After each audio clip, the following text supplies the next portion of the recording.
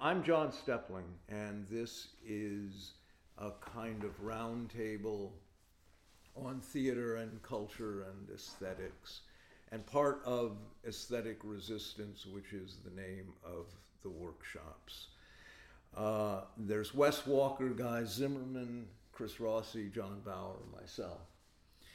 And we're going to just talk about a number of things, beginning with theater, because that's ostensibly what we all do, and that's a little bit like being the maker of buggy whips today. Theater is a very marginalized and almost nearly invisible art form anymore. There is obviously theater out there, but it's not what I think any of us really thought theater was when we began practicing theater. When I look at theater, I began personally off Broadway. I was a really young guy hanging out in New York with people at Theater Genesis, Murray Mednick, Sam Shepard, and all the attendant related venues at that time, La Mama and Cafe Chino and Judson's and all of that. And that was the last organic movement in theater in the United States. When Mayor Lindsay was replaced and funding for the arts disappeared very quickly, when that window shut, a lot of people left New York, among them Murray Mednick.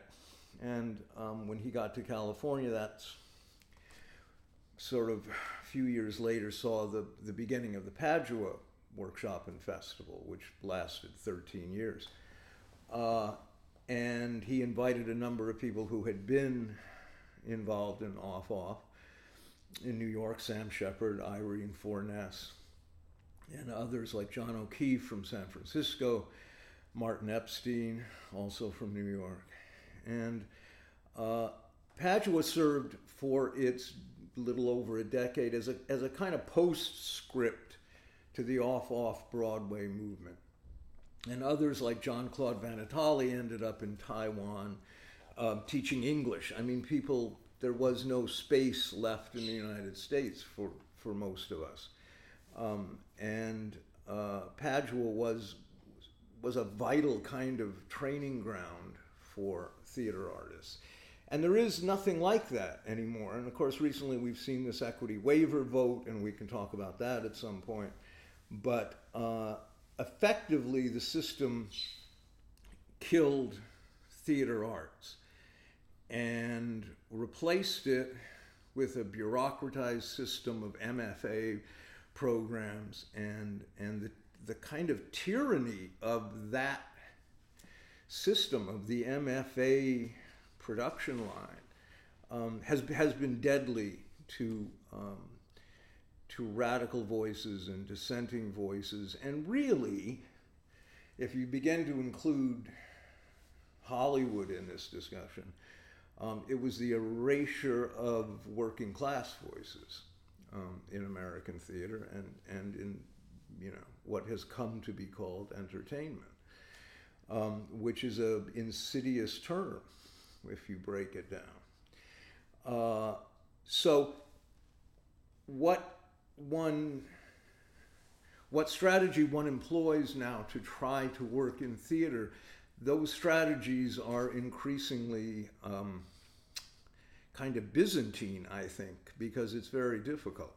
And it's inevitable that we're going to talk about politics and history and memory and all kinds of things connected to this, and film, because there is a deficit in consciousness today in the general public, maybe in everyone, since the advent of the internet and social media and the damage that these screens, the habituation to these screens has caused, I think is acute and undeniable.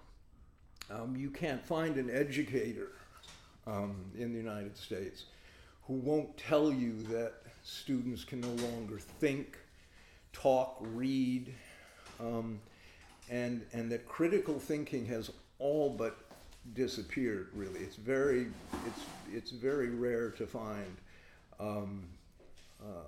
young people who are capable of reading at the level that they were 50 years ago. And I see it in myself. I read differently than I did 40 years ago. I read more fragmented, and I still read a lot, and I make a conscious effort to actually hold books in my hand because I think there's something valuable in that. But it's something that is quickly disappearing. We are like in a post-literate society of some form. And I have likened the role of theater art,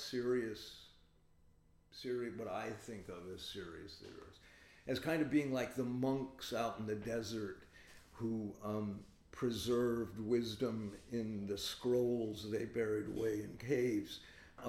You are the keepers of wisdom for the future, because today there is almost no way to actually practice this stuff, except perhaps in things like podcasts. And there is a what's the word I'm looking for? Egalitarian aspect to the technology that holds some promise, but the system works against it. The system of distribution always works against this. So that's the general kind of introduction to all of this. If anybody else wants to chime in, please do. But I think in general we're trying to define or discover what it is that being a theater artist means anymore, what it means to produce art anymore in a culture that is acutely hostile to art and suspicious of art. I just want to throw in, I think that art needs to be, and theater included, needs to be flattered by the way, by the fact that there's such a concerted effort in a sense to prevent it from happening. Because, if you think about it, it's really precisely because art has such a kind of powerful transformative capacity, and the sort of, the culture that we live in is dead set against any kind of meaningful change. And in that, it's just doing what systems in general do, which is to kind of preserve their form. Right. And, so in a sense, these episodes where, culture encounters or new work encounters tremendous obstacles can be viewed as a prelude to another outbreak of innovation and transformation, really. And I sense that that's coming. Things are getting, so we've been talking about this for a long time, John. Right. The rivets are popping in a way. Yeah. Well, I think this is true, and it's interesting because just apropos of this, and this is a sort of sidebar digression, and I don't want to digress too far, but Oliver Stone gave an interview the other day, and one can say a lot of things about Oliver Stone, and yet he talked about the way in which anything produced in Hollywood can no longer criticize the military or the police. And we know that CIA, Homeland Security provide advisors to nearly every drama that appears on television. And pretty much Hollywood produces recruitment dramas for the military. These are films and television shows that serve as recruitment to the military. And you cannot find in the protagonists of nearly every drama on television, they always invariably contain a backstory in which that person served in the military. It is a sign of virtue. It is a signifier for heroism and integrity and virtue. And there is nothing ever uttered about U.S. foreign policy, about the violence of the U.S. state against the global South. Nothing of that. The anti-communism, we were talking about Roy Cohn earlier, the documentary Where Is My Roy Cohn, is very worth watching because it touches upon, and it's a direct link to Trump, and it touches upon the way in which that post-World War II obsession with stopping the communist threat pretty much shaped foreign policy in the United States since, for over half a century. And it is also worth noting, again, just as a sidebar, that as vile as Trump is, the Democratic Party is no different. I mean, much of what Trump is doing is just an intensification of Obama's policies and was an intensification of Clinton's and Bush's policies. U.S. foreign policy never changes. And that foreign policy was shaped right after World War II. And it has not wavered. So what happened after Vietnam, and it's interesting when we speak of this culturally and artistically, the 60s was a moment of social transformation, and it was legitimate. The anti-war movement actually helped bring an end to the war. But the state recognized the power of the alternative press. People that wrote for the Detroit Free Press, the LA Free Press, all of these things were significant voices of dissent at that time. And there is nothing like that now. The state closed ranks and said, okay, we're not going to allow any more alternative press. We're going to disappear those people. And criticism of the military and foreign policy is going to be rendered invisible. It's just going to be disappeared. If you go back and look at the famous or the infamous Powell memo, Chief Justice Powell, before he became for the Business Roundtable, I think it was 1972. It's right when the Lindsay administration, the Great Society programs began to end. It's also when the banks essentially came to New York City and said, we're going to run things now. It was this famous event where the city put up bonds and no bankers showed up, and then the bankers came with their demands, and in fact, Trump kind of figured in that whole era too, very much so, because he took advantage of the tax incentives to do his first towers. I'm just saying, if you look at the Powell memo, it was incredibly specific about what needed to be done, and which voices needed to be suppressed or basically eliminated, and how. And it was all done. It was all going to be done through financial mechanisms, through just tightening the screws on how people earn a living. And you can see how the American Academy has sort of slowly, inexorably been transformed into a machine for consent, for consensus, for generating consent for ruling class policies, in the guise of being rebellious still, of course. The links, there are tentacles here. We can make all kinds of connections with Reagan's presidency and the destruction of unions. If you look at, because the state really took hold of and decided to infiltrate Hollywood. That was kicked into hyperdrive under Bill Clinton's presidency, by the way. But you can see the way that the films that were made in Hollywood in the 60s and 70s were still, in some degree, to use a cahiers du cinema term, they were still auteur efforts. You had films, everything from Point Blank to Who'll Stop the Rain to Night Moves to the countless, The Cutter's Way. And look at the films, The Conversation. And look at the films that came out of the 80s, and there was a profound shift. You look at the most popular films of the 70s, just Google it, look at the most popular films of the 80s, Google it, and you will see a difference. What happened was stuff like Ferris Bueller's Day Off and 16 Candles and all of these things became, the studio saw, this is the blueprint. And of course the famous, we've all talked about this, but the famous Friedkin moment in 1977 when he released Sorcerer the same week as Star Wars.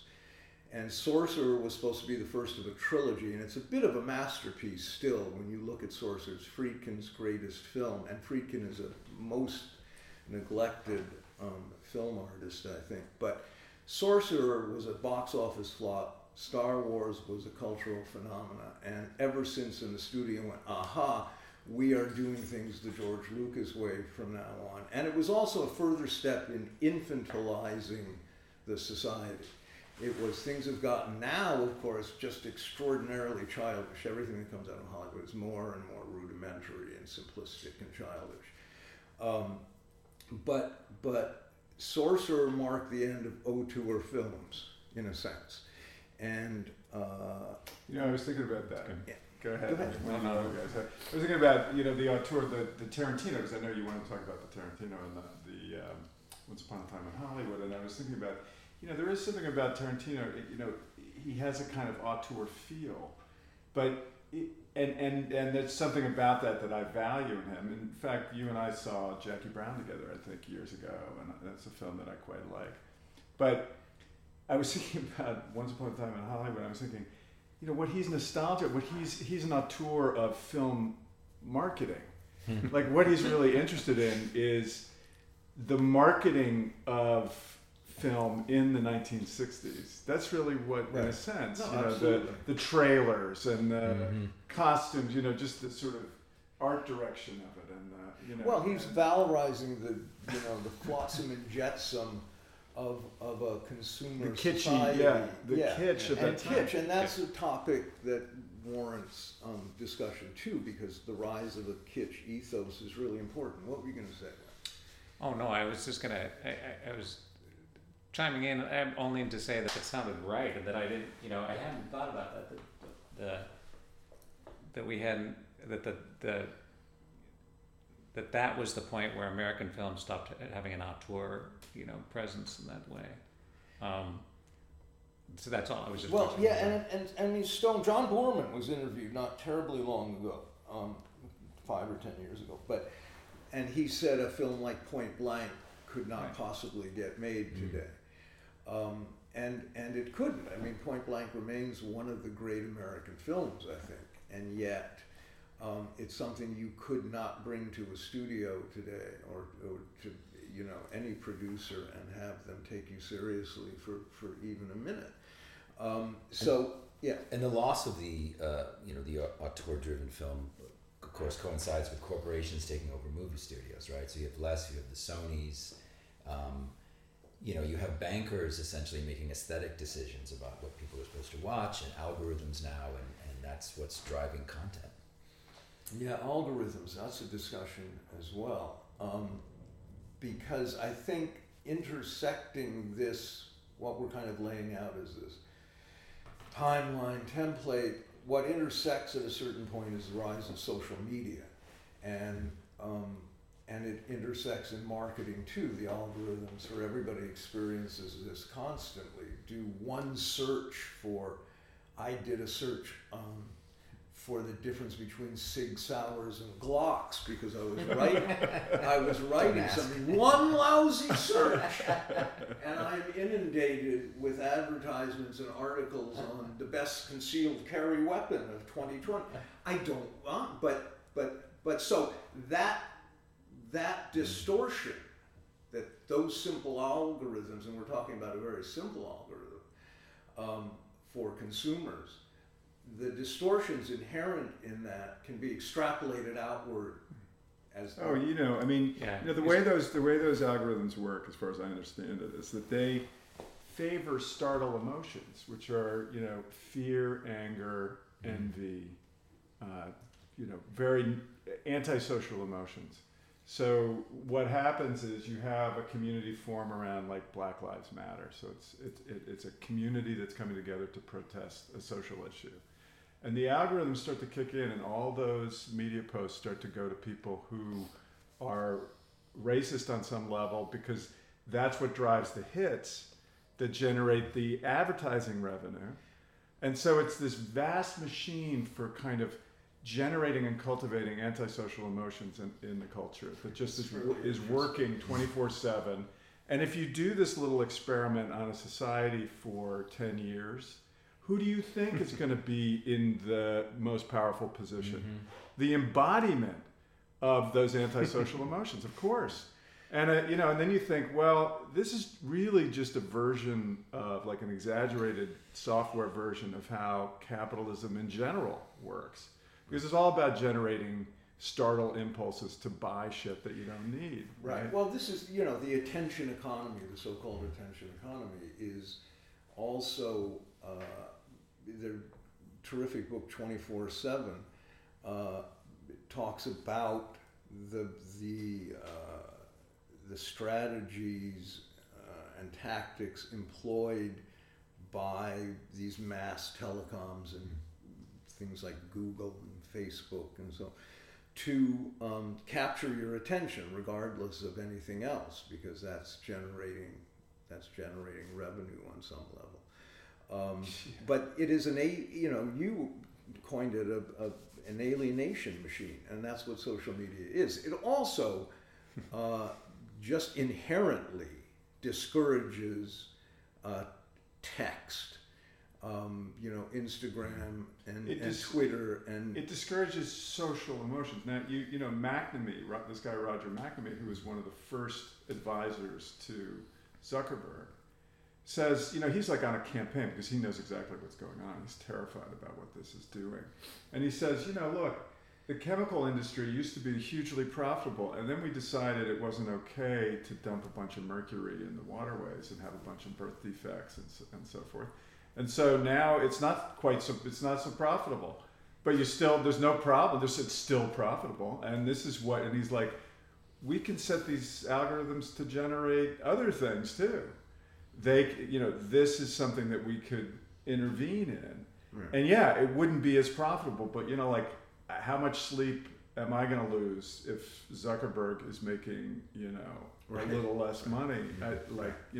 No, it's also, to go back to like contemporary film for a second, we talked about Tarantino, the films that are popular right now that are valorized. Now, it's interesting in something like the Academy Awards. Nobody that I know with even a modicum of intelligence has ever taken the Academy Awards seriously. It's not. It's studio driven marketing, but people do take it seriously, and they pay attention to it, and they go, oh gosh, this was ignored, and somebody was snubbed.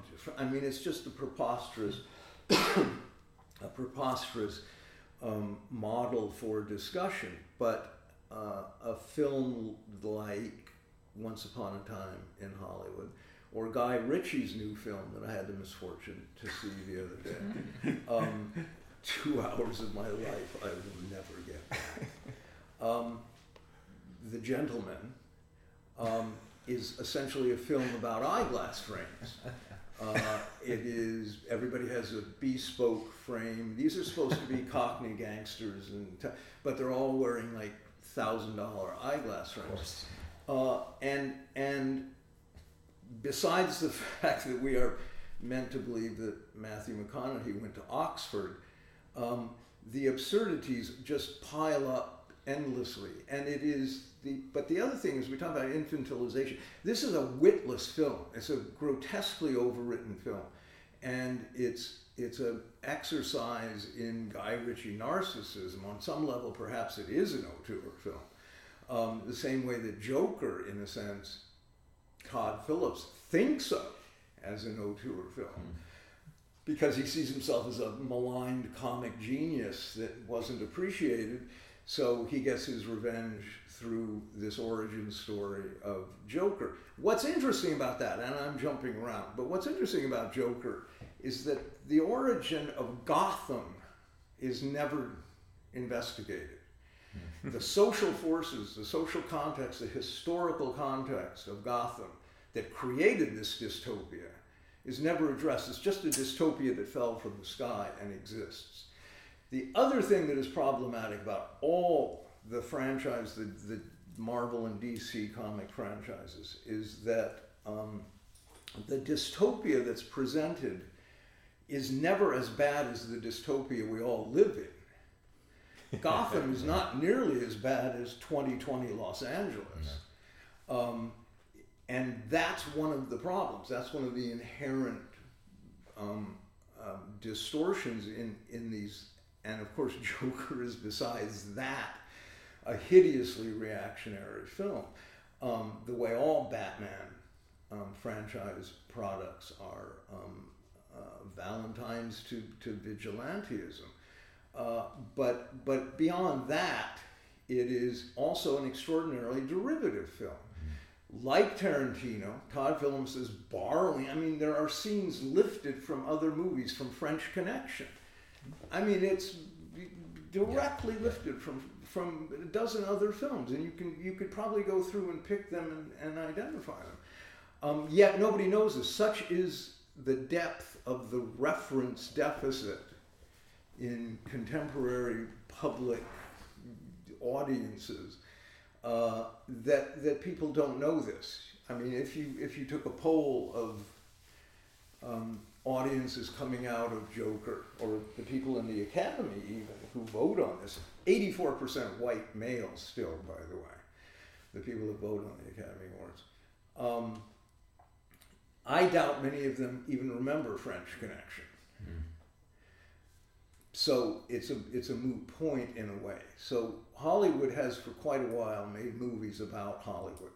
They made movies about making movies. It's a closed system. I remember when, what's his name, made that science fiction, the guy who did Slumdog Millionaire. He made the science fiction film, the title of which completely escapes me. But it was, they were... Danny Boyle's Sunshine? Yeah, Sunshine. They were going... To the sun. To the sun. The whole film looked as if it was shot in a screening room for dailies. The sun was that was it. And so it was a movie about how you get a movie made, essentially. Suddenly, Tarkovsky makes, Solaris. Yeah. This is a long way. Sunshine is a long way from Solaris. Solaris is a kind of fantastic film. Yeah, and those kinds of films, though, are largely forgotten. I said something to somebody the other day, a really young, bright student of the arts and erstwhile artist, and I said something about, it's like the 400 Blows, and they had no idea what I was talking about. Now that seemed shocking to me. But when I taught at the Polish National Film School for 6 years, and I would ask first-year students what were their favorite films. Rarely did I get answers that were films older than 5 or 6 years, maybe 10 years. Maybe they would say The Godfather. That was like an ancient. Nobody watched 1940s noir. Nobody watched German expressionism, silent film. It was just stunning. And these were students that came to an international film school to be filmmakers. That's what they wanted to do. So you wondered what drove that ambition exactly. Because they knew precious little about the history of film. But that's part of, again, the sort of loss of official devaluing of memory in the Western American, certainly, consciousness. You just don't get those discussions very much. So, something like Tarantino, and it's funny that the criticism of his latest film, Once Upon a Time Out, the people who didn't like it always dislike it for the wrong reasons.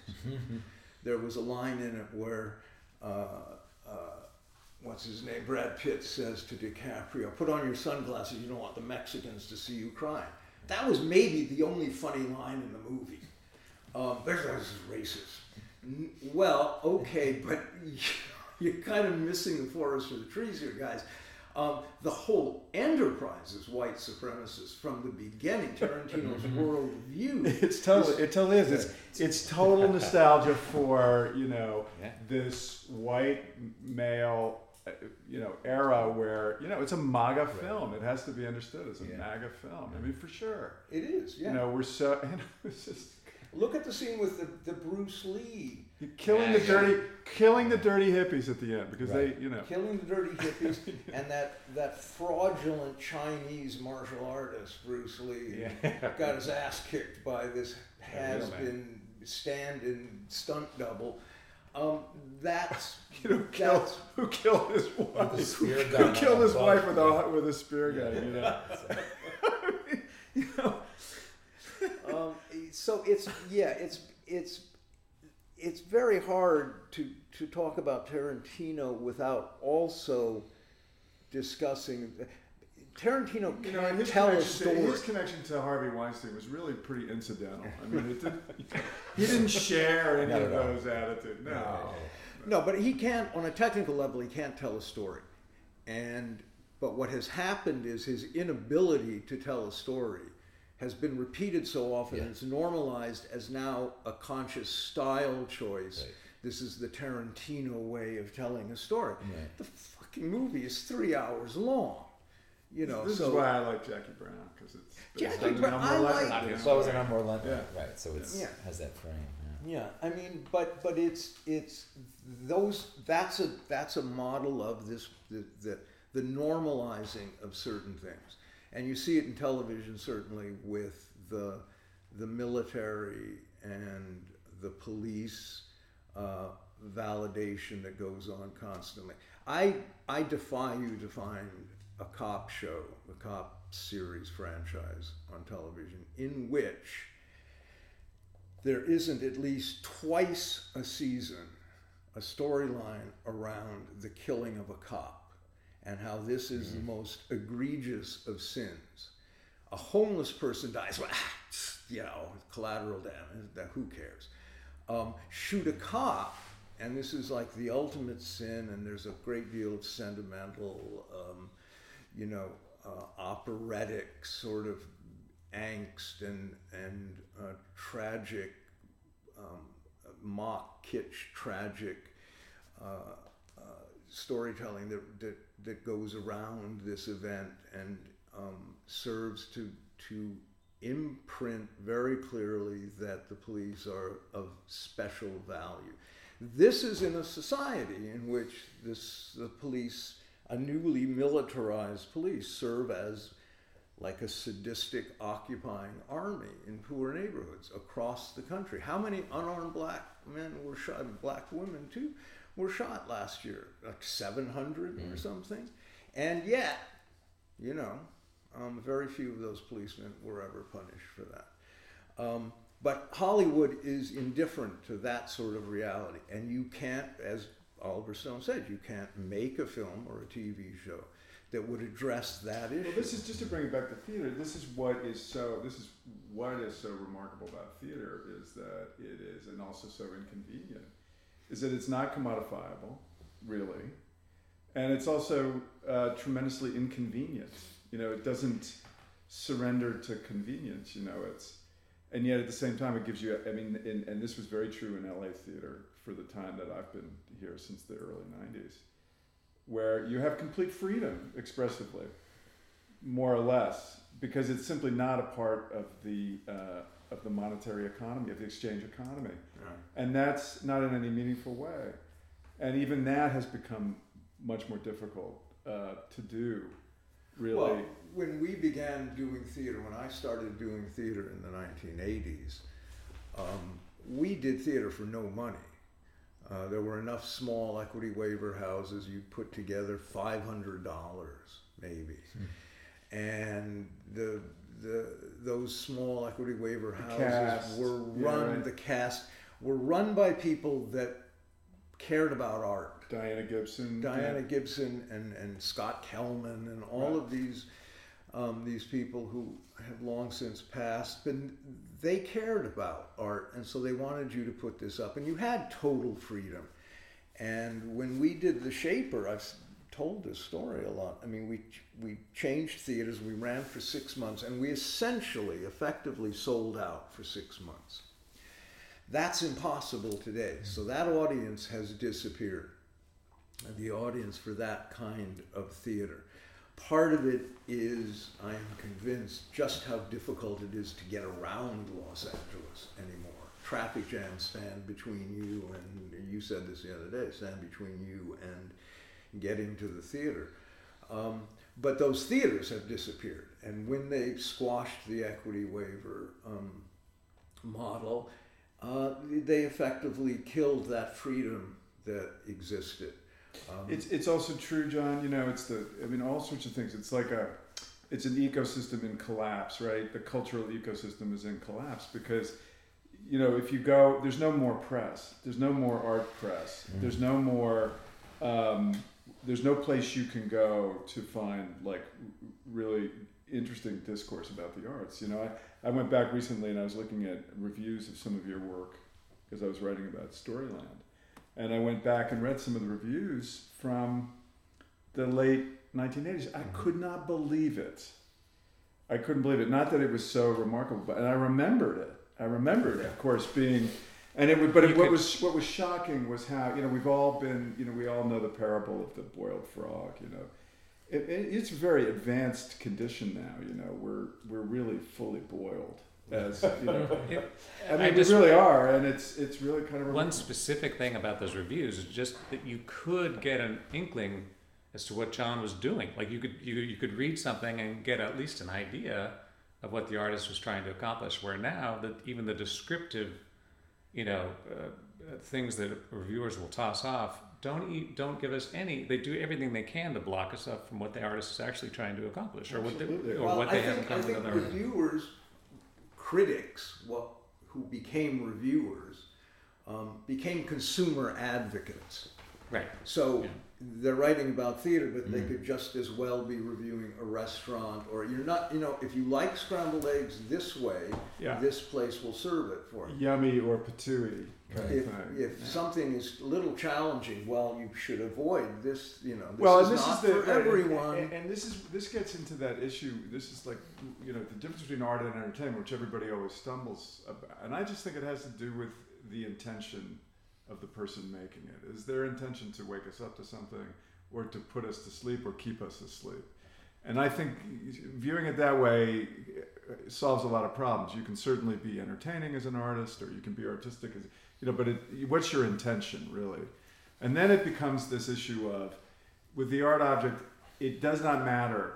It really doesn't matter whether you like it or not. Right.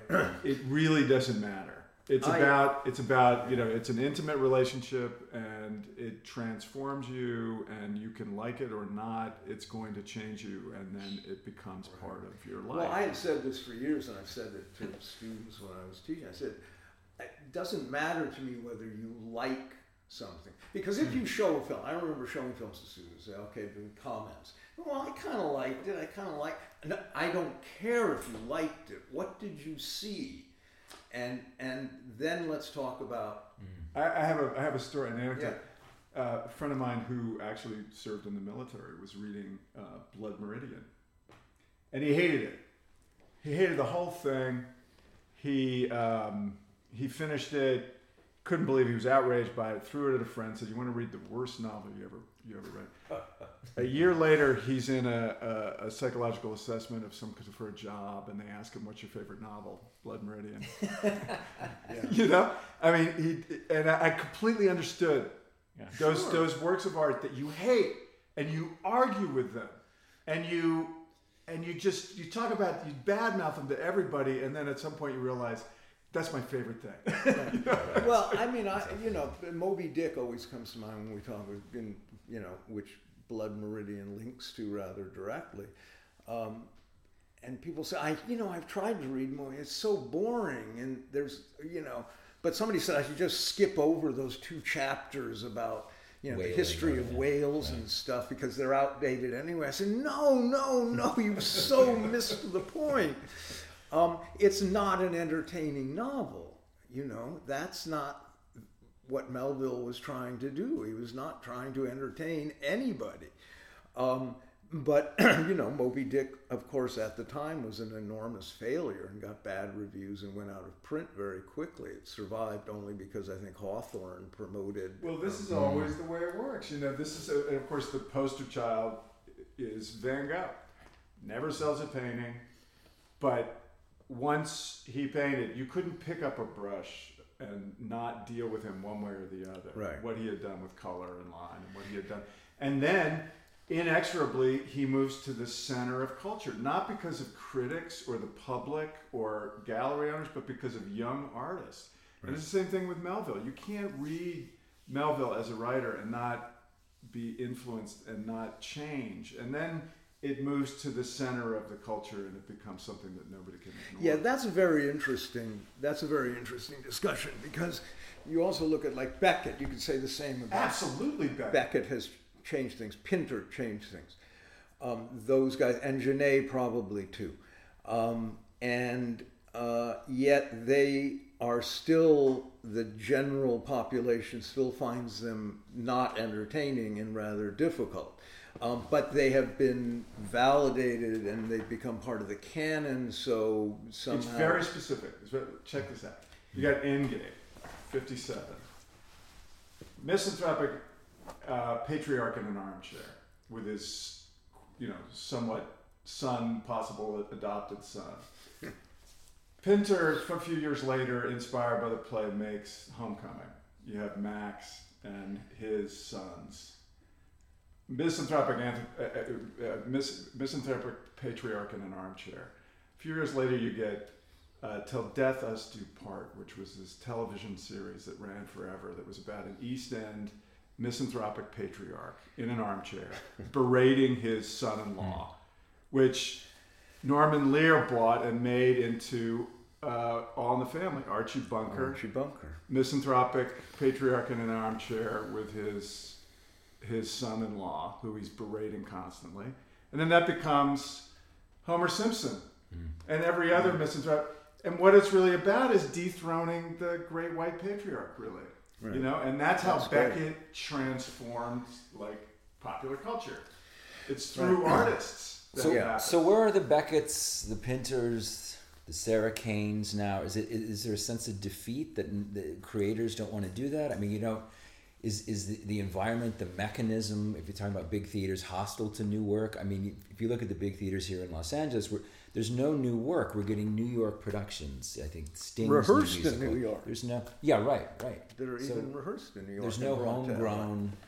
Well, I think that it's very hard. I mean, this goes back to the very beginning of what we were talking about here. It's very hard to learn how to be a playwright. People think and are told, well, you have to, sign up for an MFA program. And the answer is, of course, if you really want to be a playwright, do not go to an MFA program, because they are designed to kill any kind of real creativity or vision you have about the theater. They're going to teach you to be, a formulaic writer of a certain kind of a play that reinforces the values and the beliefs of the ruling class, essentially. Because the values of any society trickle down from the ruling class, and that's what we're seeing. So I don't know what you do as somebody who loves theater has been moved by seeing something, and on some rare occasions, and that's ever harder to do when you want to be a theater artist. I guess you join the Stepling workshops, perhaps, but there may be other places. But there are very few places that do this, because what we are doing here, what we're talking about, is saying you're not going to have a career. Keep your job as a plumber, because you're not going to have a career. That's off the table now. That's a non-starter. But if you want to make art, if that means something to you, then you have to find new strategies and create a new context. And you also have to participate in the education of a new audience. And that's a monumental task. But I think it's a really important one. If we're talking about the critics that were so much better in the 80s. And I used to complain about Dan Sullivan and Sylvie Drake all the time. But my God, one wishes somebody of that caliber were still around. Because indeed, that sort of public discourse about the arts is all but disappeared now. I think about all the people. Wes, you hold a weekly workshop. You hear all sorts of new stuff, right? Mm-hmm. I mean, I don't hear that anymore myself. I used to do similar workshops, but I don't right now. What are you hearing? Well, I people are still energized and still trying, and they're frustrated by the same thing that Chris indicated, that they don't really know how to get their things alive and staged. And the more interesting and subversive their subject matter, the harder it is for them to figure out how to get it done, where to start. I think last week John had mentioned something about kind of preparing the ground, or Lex and John in a conversation talked about that. And that's the way I kind of think of those workshops, is that we're building a space for the things to actually happen that just can't happen right now. That maybe I used to tell students, and I mean I still do tell students, look, if you have a class of 15 people, there's probably 3 of you with talent, because I actually think talent is a thing, and I actually have come to the conclusion that some people are simply born with talent, and I don't know what that is, but the other 12 or 13 people in that class, I hope they will become an informed, intelligent audience. They will help produce plays. They will create a discourse in public about the arts. And we could, the things we're talking about here with film and theater could be extended to painting and sculpture and all kinds of other mediums as well. I mean, America has, when abstract expressionism happened in the late 40s on through the 50s, and everybody is familiar with the CIA story. They tried to co-opt it, and they did use it as part of a propaganda campaign to prove American freedom against the stifling authoritarian Soviet empire and so forth. But it had little to no effect on the artists, all of whom actually were Marxist immigrants, most of them, Jewish, Armenian, and those guys were all very subversive, and they gave money to the civil rights movement. They were very active, and it's a shame when they get tinged with this CIA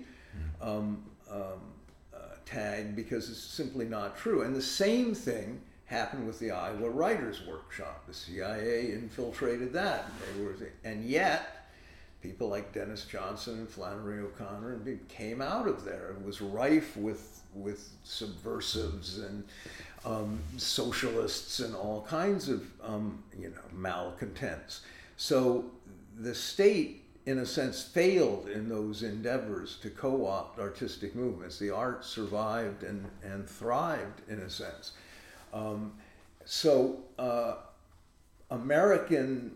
The American public goes, oh, well, yes, a Jackson Pollock or a Mark Rothko today sells for millions and millions and millions, tens of millions of dollars.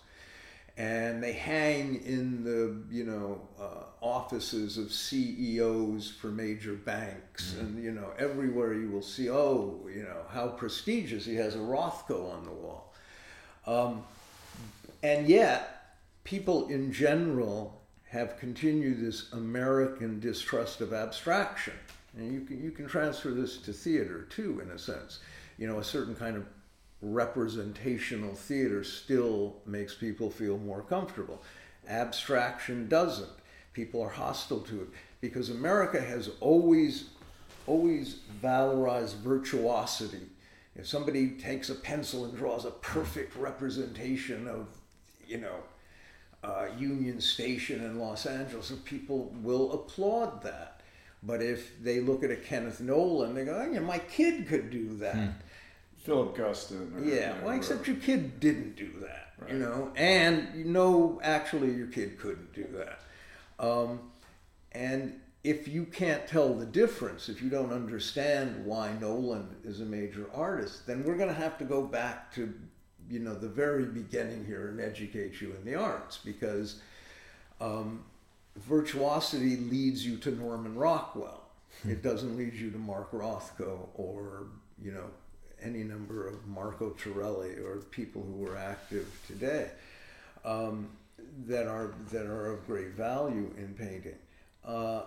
And it's the same infiltration of a medium by academia, by gallery owners, curators. All of these people work in unison to choose certain things that they deem, saleable. There's a good essay by Jerry Satz, is it Katz? Called Zombie Formalism. It's a really good essay on what has happened to American abstract painting. But the point is that when you desire to create work that is demanding and difficult and serious, and this goes back to your point about intention.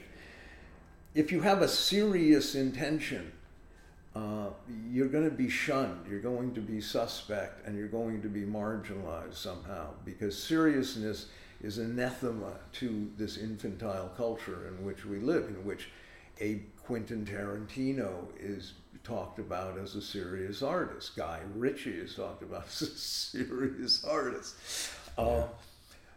These are infantile products that are very easily consumed and very easily digested and very easily forgotten. And that's the other thing. The more forgettable the work you create, the more likely you are to have it rewarded somehow.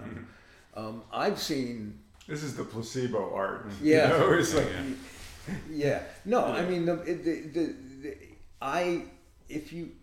if you ask someone, name me a significant play that came out of an MFA program, I don't think anybody can do that. They might have some they like, I don't know. I can't remember any that I've seen. I can't remember them. I don't remember the titles, I don't remember the author, I don't remember anything about it. But that's why it got made. That's why it appeared on a main stage somewhere. Because just a weird sidebar connecting art and theater. I don't know if you've noticed, there's almost a formula for a prestige play that I've noticed, where you have a group of people gathering for a dinner or something over one night. I'm thinking of Yasmin Reza's art, Disgraced, and there's an art object in the middle of it that they discuss or don't understand, and you see that thing repeated over and over. Disgraced was another play, I don't know if you saw it on the taper. It's the same thing, and I don't know if that comes out of MFA, but it's almost like an algorithm for a play that will get a lot of attention and get a production in New York. To diss art, right? Yeah. It's to reject and defame the artistic dimension of theater, and it's very true, right? It's very true. Americans in general want to be protected from art, because art is the real threat. Right. When you are participating in a complete collapse and a complete regression, the last thing you want is to be woken up to that fact. Right. And you deserve to be protected, because that's just way too traumatic. Right. Well, I mean, art is the villain in the piece. Art is the villain. And everyone is the audience is so grateful when the art object is defaced. Yeah, right. So that you weren't incapable of understanding. You weren't lesser than. You don't live in a world in which there are some questions that don't have easy answers. You don't live in a world in which some problems cannot be solved, right? You don't live in a world where you will die. Right. You don't live in a world where you'll get sick and not know what to do. Well, this is a society of securitization. It's a risk-averse, mass securitized, mass surveillance state in which people have been, John, you say that, and beaten on about this constantly, that it's all for your own good. But it's both that and it's a society of utter precarity. Yeah, where everything is totally risk-based, and you've taken on so much risk that you can't begin to take on a little bit more, especially vis-a-vis other people. Right. It's really a pathology of... This leads us directly to, because this is very apropos of the durability and popularity of zombie franchises, of post-apocalyptic film. And all of which are reconstruction dramas. And all of which, I'm absolutely convinced, are popular because people desire apocalypse, Absolutely. because they completely can no longer deal with that precarity. And we see this in homelessness. A great many homeless people want to be on the street because they don't want to be sent constant back anxiety, into the right. bureaucracy that breeds Right. anxiety and Right. and certain kind of regimentation and obligation, all of which they don't feel they can meet any longer. And if you look at these dystopian films, these post-apocalyptic genres, the zombie franchise, they're also they're over-determined. Because they are also expressions of ruling class anxiety about the poor. The zombies are always the mass of the proletariat somehow that should be eradicated and gotten rid of. But people desire the end, and these films also become about real estate. The Will Smith. What a great opportunity. I Am. Yeah, Yeah. Buy No, that- but it's true. Buy that mansion and flip it. And live in I it, Am yeah. Legend, was that the title? Right, the Will Smith. That was a film about real estate. Yeah. You know, he got to pick. I'll take that. Brownstone in Washington Square Park. This is like, Yeah. And this it's is like Trump's response to the coronavirus. This is going to be very good for us. yeah. You know? So People the get beachfront property in Taiwan. You know, if this goes right. so the show The Walking Dead, arguably one of the most successful shows of all time. I know it's 10 seasons now. Has it set in Georgia, and people visit it and want to go there. You know, because it's attractive. To your point about Yeah. You know, No, people love Yeah. what's interesting or not about things like The Walking Dead or any of the 1,000 post-apocalyptic films and TV that have come out is that water and sewage is never discussed, you know, because that's what you probably would really have to deal with on a daily basis.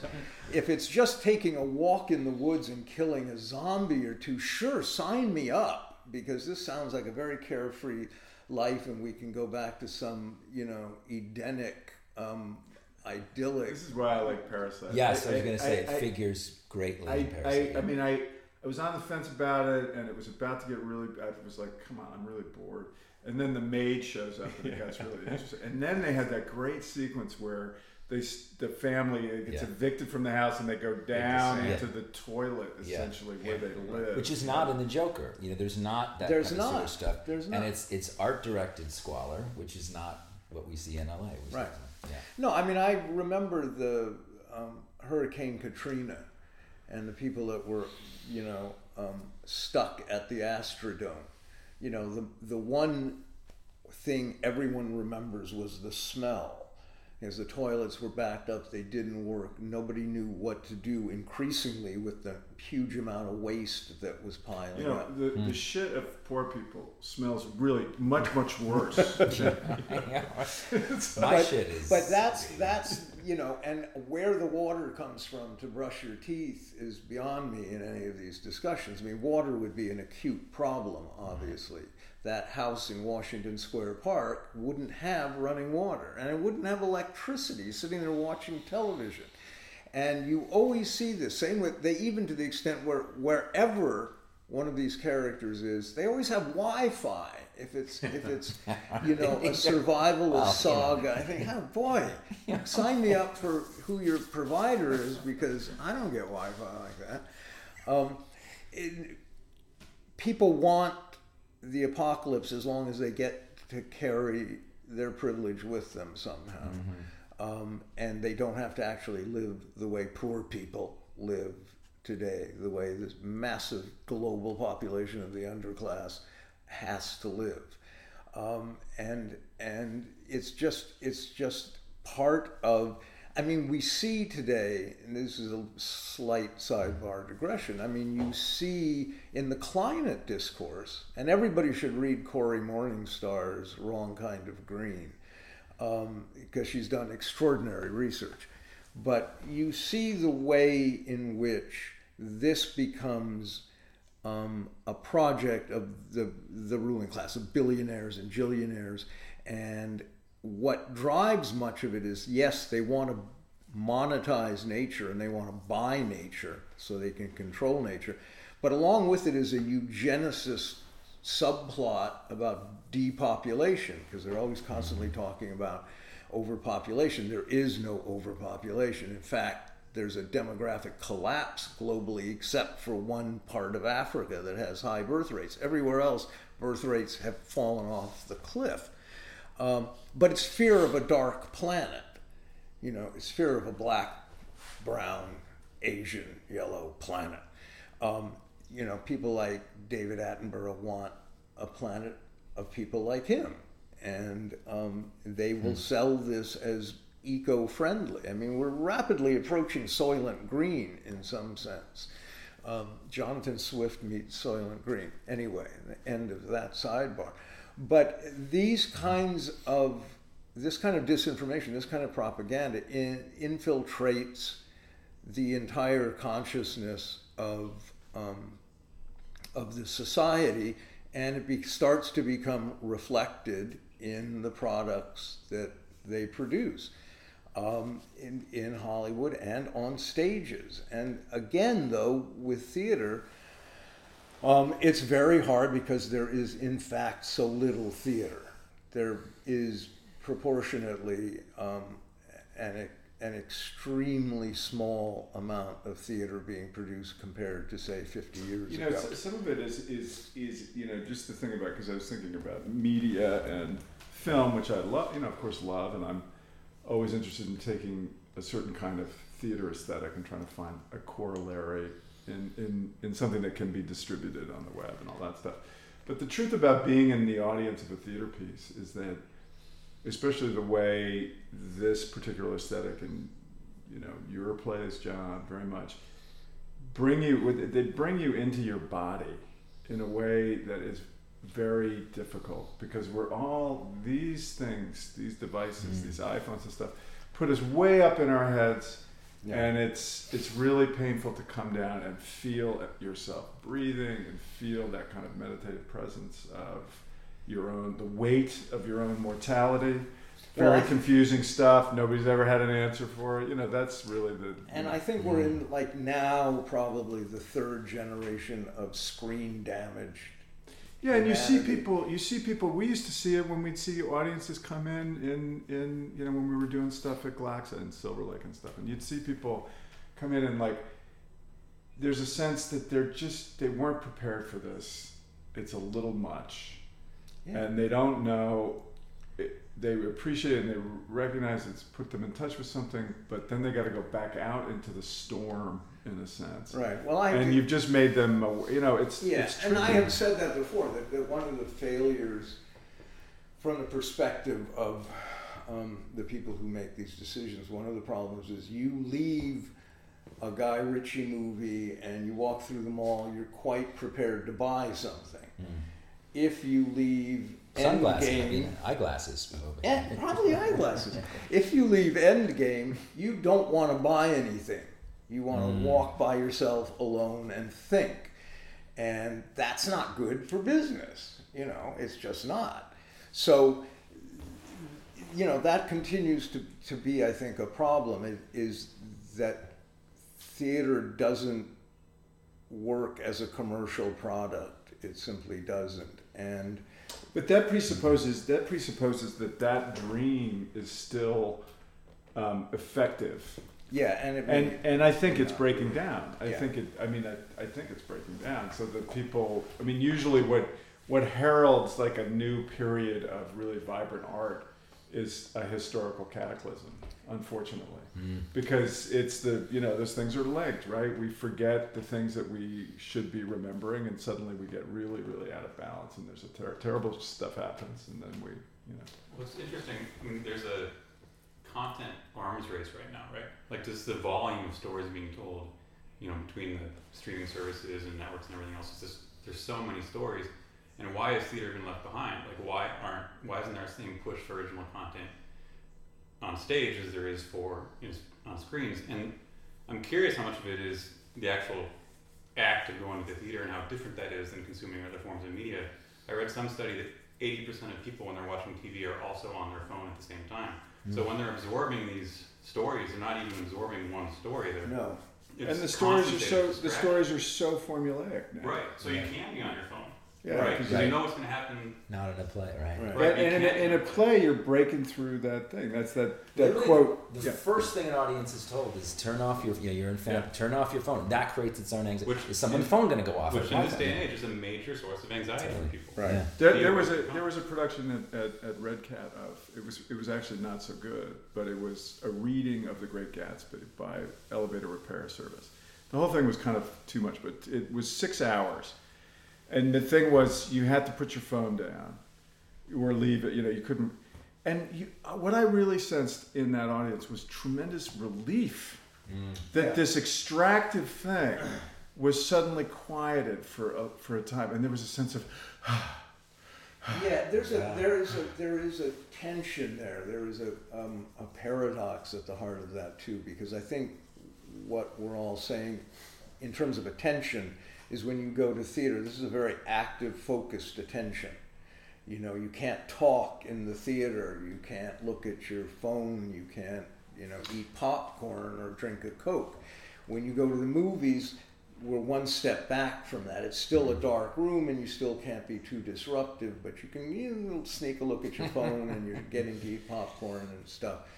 And then when you get to television or watching streaming sites on your computer, you can do 6 other things and walk away and come back and it's fine. It's a very passive attention. And that's one of the problems with theater, is that it is inherently demanding. It's also inherently collective. Yes. We have all had that experience again and again. It's one of the great things about doing theater in LA, of standing in the back of a theater night after night, watching the same actors and the same text affect audiences, different audiences in different ways. Right. And it's such a subtle and intricate kind of chemistry, and it's always different. It's fascinating. And it's really, in a sense, I think that the focus on the audience and the way in which you become part of a collective body in the audience of watching live theater, that to sell that as or promote that as what you are actually going to experience, that's what you're not going to see a play, you're going to become part of an audience of a play. And that that's something that really people actually crave, whether they could put a name to it or not. Well, it's very interesting. Terry Eagleton has an essay in the current London Review of Books about tragedy. He's reviewing a book that came out, a compendium on a sort of the history of tragedy. And he talks about that tragedy for Attic Greek audiences was a completely political affair. You registered if you were poor, you could draw on a fund that the state provided for people because they wanted people to go and participate in these festivals and sit there as this collective body and watch these dramas, and that the message, the idea of tragedy was, and that becomes a very interesting question, why there is no tragedy, or is there tragedy? I don't know. But that this was something, that kind of participation on a level that was integrated with the state and with your fellow citizens, that level of project doesn't exist anymore. You have to, Attic tragedy arose right after the period, especially in Athens, of the tyrants. Pisistratos and then his 2 sons. There's an absolutely chilling parallel between Trump and his 2 sons and Pisistratos and his 2 sons. And Aeschylus fought in that civil war. Yeah. And that was the birth of Athenian democracy that we know. And tragic drama, which was this completely new form, was about the deconstruction of the tyrant. All of those, great tragedies are about pulling down and dismembering this tyrant, this the father. difference triumphing over unity, over identity. And and I would submit, that you are a practitioner of tragic drama, John. The rest of us also, in its post-Beckettian mode, really. And I think that is that is the sort of modern mode of tragic drama. There's a really complicated discussion that exceeds the limits of a podcast about mimesis in this, and Adorno's theory about mimesis, which I think is absolutely crucial to understanding anything we're talking about. And it's in aesthetic theory, and this is really dense stuff for most people to get through. I mean, for me to get through. But it's very important because it talks about how you experience it in your body, that the mimetic impulse. But it also raises this issue of the role the stage plays in our own psychic formation, that as the infant develops, depending if you follow Winnicott or Lacan or anybody or just Freud, there is a kind of space there, the empty stage, which is our psychic space in which we reenact trauma. And that's why repetition is so built into theater practice, from memorizing lines to rehearsal to watching the same play over and over and over again with different audiences. And repetition, if you follow Freud, is to, recreate the trauma again and again and again, with the idea that somehow this time we won't miss the train. But all of that suggests something very unsettling about our sense of identity. And I think that's just simply another reason that theater is so disruptive. Well, right, and this is the other thing, right? So to get back to the social media and the internet is mimetic desire. And, it's absolutely chilling to me that Peter Thiel, who's one of Trump's major advisors, and one of the first investors in Facebook, said he was a student of René Girard at Stanford. Wow, I didn't know that. He recognized because he was a student of Girard, he recognized whose theory is about mimetic desire, triangular desire, and the sacrificial crisis. Thiel recognized that Facebook was a mimetic desire machine, and therefore was going to be phenomenally successful in a really dark. And he's an anarcho, anarcho libertarian.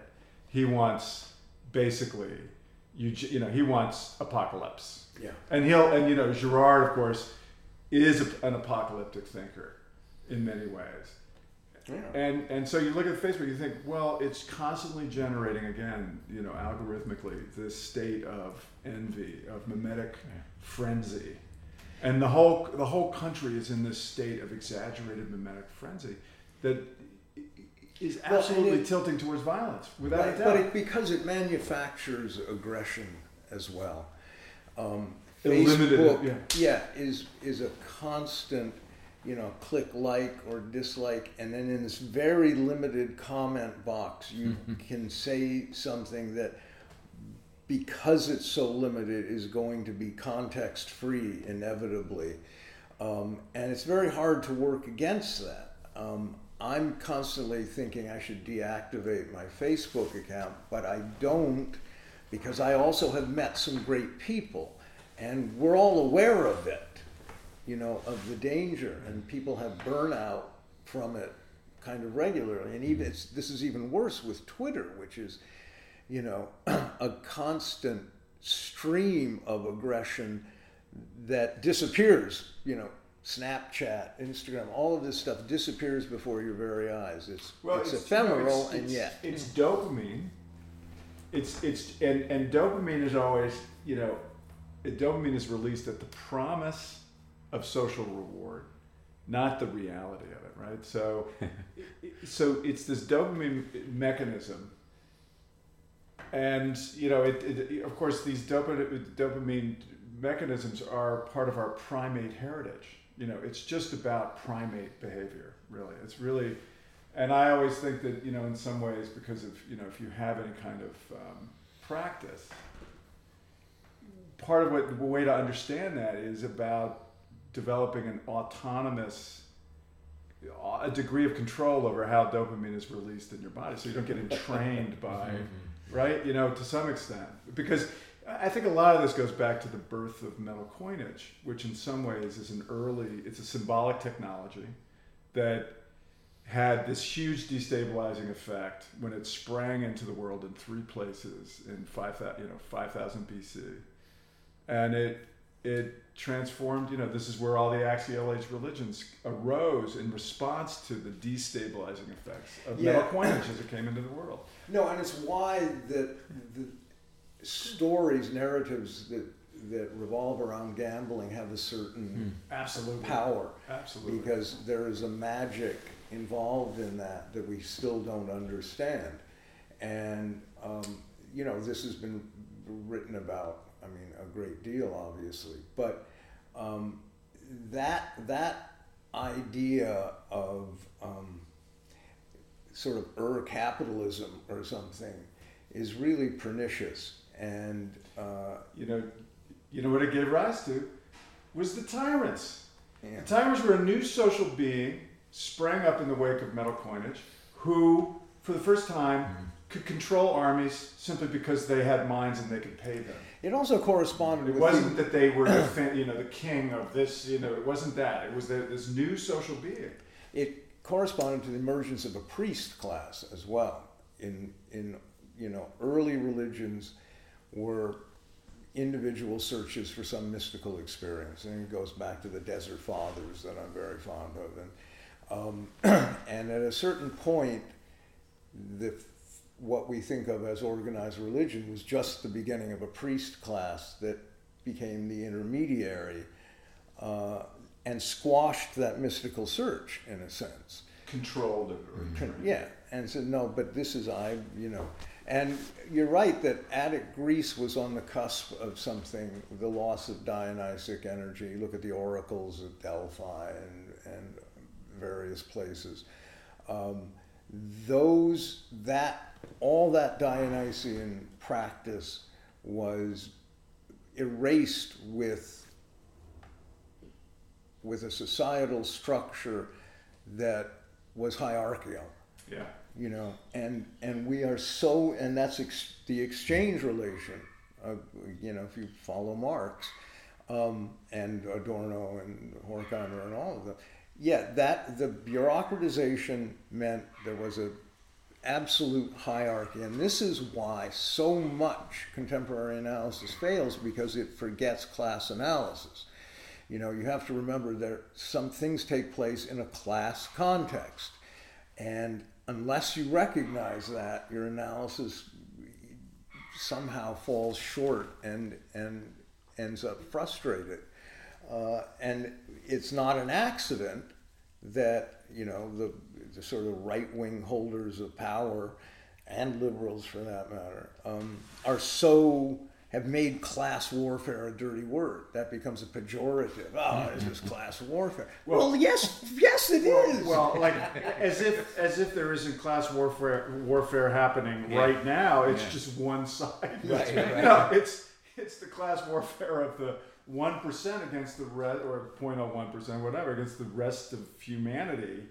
That's just vicious and completely effective. We live in a society. Please stand still so I can really, We live in a society in which there is abundant food, and yet there's enormous hunger because farmers are paid to pour milk down the sewer, burn their crops, etc.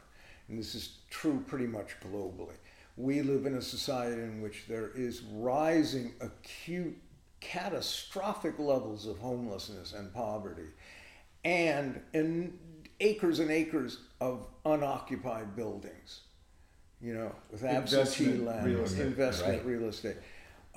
In downtown Los Angeles, right near the tent cities. You can see tent cities and empty buildings side by side. It's extraordinary. And new buildings, I've noticed all the new condos in Los Angeles in my long walks this last week. There's no entrance at ground level.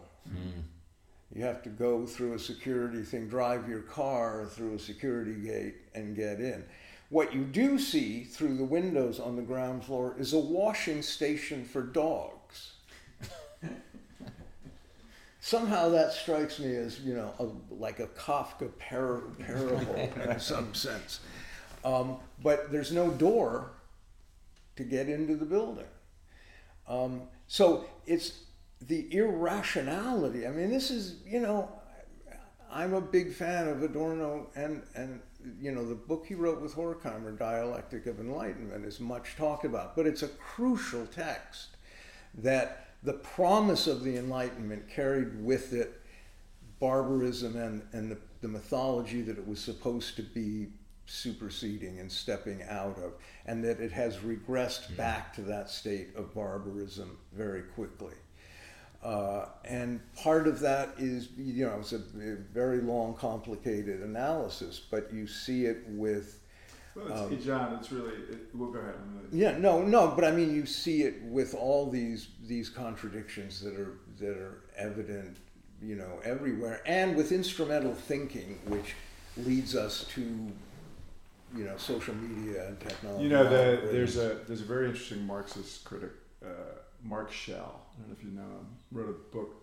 It's an influential book, The Economy of Literature, and he looks at early Greek philosophy, and he says all the early Greek philosophers throughout are using monetary metaphors for truth everywhere, from Heraclitus to Parmenides, everybody.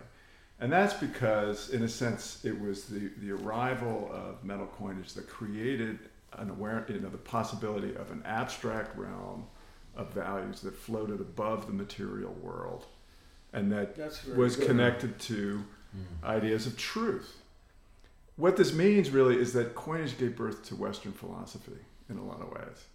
And the tendency toward abstract thought, that unsituated abstract thought that results in all these symbolic technologies, including the internet. And if you take a Freudian view, this is about, in a sense, it's a kind of a death energy. Well, and that's why you get cities in which there's plenty of empty buildings, and then people are on the street. I mean, it's the perfect. All the Frankfurt School thinkers would substitute the word reason for truth. Yet it's the same analysis. Right. That reason became instrumental and was no longer a thing. It was simply like a tool or a part of a technology for cataloging and measuring and weighing things. Controlling and that was separate distributing from the wider context. I mean, somebody said, and I forget who, that people find it easier to imagine the end of the world than the end of capitalism.